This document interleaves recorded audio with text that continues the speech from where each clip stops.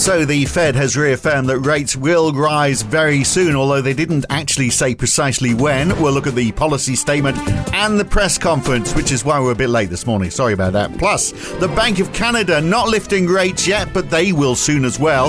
The US widening trade deficit and what that means for their GDP numbers later today.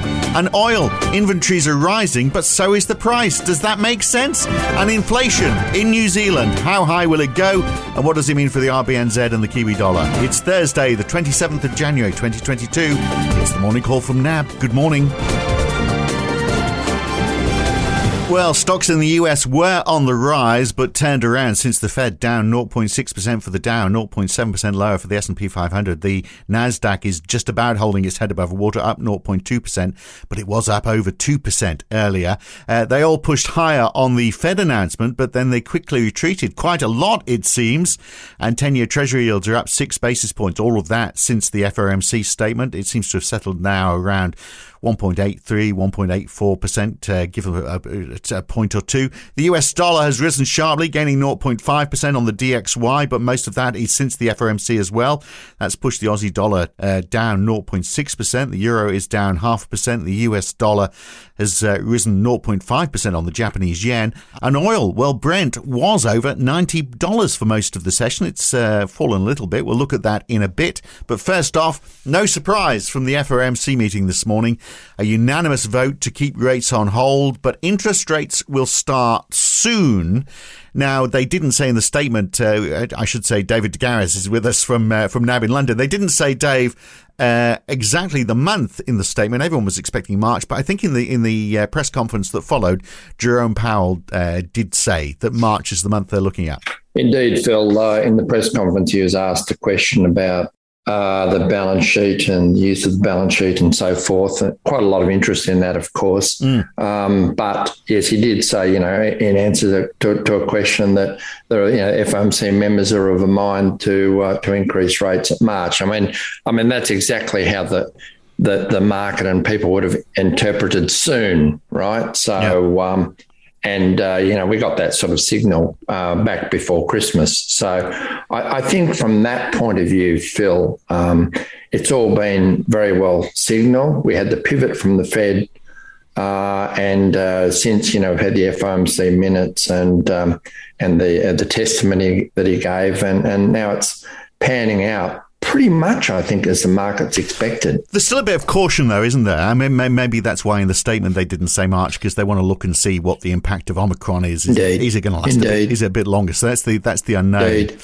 And he was asked about the speed of rate hikes as well, and he was pretty evasive on that. Not possible to predict the path of the policy, basically, he said, because there's too many uncertainties. But then said the economy's strong and stronger than it was when they lifted rates in 2016. Of course, they didn't raise them for very long and very far, did they, in 2016? I think what they know now, Phil, and what they know and what they don't know. What they know is that policy is not set at the current time for the state of the economy right now, where the economy is still pretty strong. Somebody asked him about, are you worried that, if you increase rates, that's going to hit employment? And he spoke a lot about the strength of the labour market and the economy could absorb some rate rises, which is probably a fair judgment. But also feel that, policy is going to be data-driven. They're not on a set course. He said, we need to, show some humility and policy needs to be nimble. In other words, it's not going to be anything like a set and forget policy, but it's going to be driven by events, how things evolve and how the economy moves along over the course. And they're still very much committed to their maximum employment, of course, and price stability targets. In fact, they reissued that longer-term statement on maximum employment and inflation today, because there has been a little bit of speculation in the market that they might be moving back to a more traditional full employment NAIRU type Phillips curve arrangement. But they're still very keen on the maximum employment but it's obviously not something that's likely to be achieved this year, but requires stable inflation to get there. So they're certainly addressing that now. Now, you said there was quite a bit of interest in the balance sheet and winding that down, because that's still unknown, isn't it? And I mean, clearly he doesn't know, because he said, well, we'll have more details at the next meeting. Yes. But, I mean, he was basically saying, well, we understand interest rates and what they can do, but we're a little less certain on what reducing the balance sheet is going to do. Yes, absolutely. So I think what we know at the moment is initially, at least, they're going to let that run down with maturities, basically let them run off, when they actually start that process. And it kept emphasising a few times, Phil, that interest rates is going to be the main tool. Yeah. And as you quite correctly say there, that they don't have much experience with running down balance sheets. They've only had one previous episode of experience, and it wasn't a great success. Yeah. Well, that's right. But the balance sheet's certainly a lot larger. And they did mention in that separate statement they want to reduce the size of the balance sheet significantly, but over time. So there you go. Yeah. Anything else to take out from that? I mean, the response has been, we've seen quite a big increase in bond yields since. We have. He was asked about, there's been a lot of interest, what sort of stock market correction might cause them to rethink policy. Well, he reminded people that the way they think about that, Phil, is the impact on financial conditions overall and how that feeds through to the real economy. So they don't have in their mind that, a 10 or a 15 or a 20% reduction in stocks is going to be more than sufficient or not sufficient enough for them to alter their course of monetary policy. But I guess what matters more is what happens to the flow of credit, what happens to debt capital markets, issuance, all those sorts of things. So if the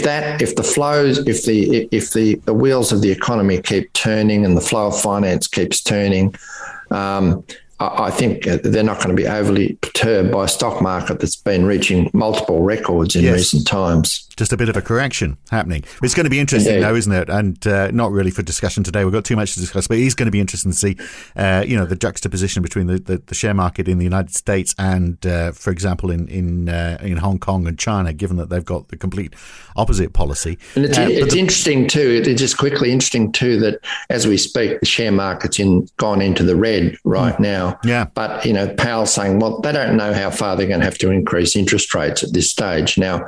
And the markets say, well, bond yield's going to be higher. So does that mean the Fed is going to be less attentive to inflation or more attentive? I don't think we can make judgments about that right now. But there you go. Bank of Canada, same story, no change on interest rates. They may do something soon because they reckon too that the economy is fully recovered from the pandemic. So March the 2nd is their next meeting. So that's when their rates will go up, presumably. This ends our emergency policy setting and signals that interest rates will now be on a rising path. That's what Tiff Macklem, the head of the Bank of Canada, said. That's pretty definitive, isn't it? It was definitive, and all the words and the press conference, you could have easily included that with a meeting that actually decided to increase interest rates rather than holding them steady. And he was asked at the press conference, why didn't they increase rates, given all their concerns about capacity pressures and so forth.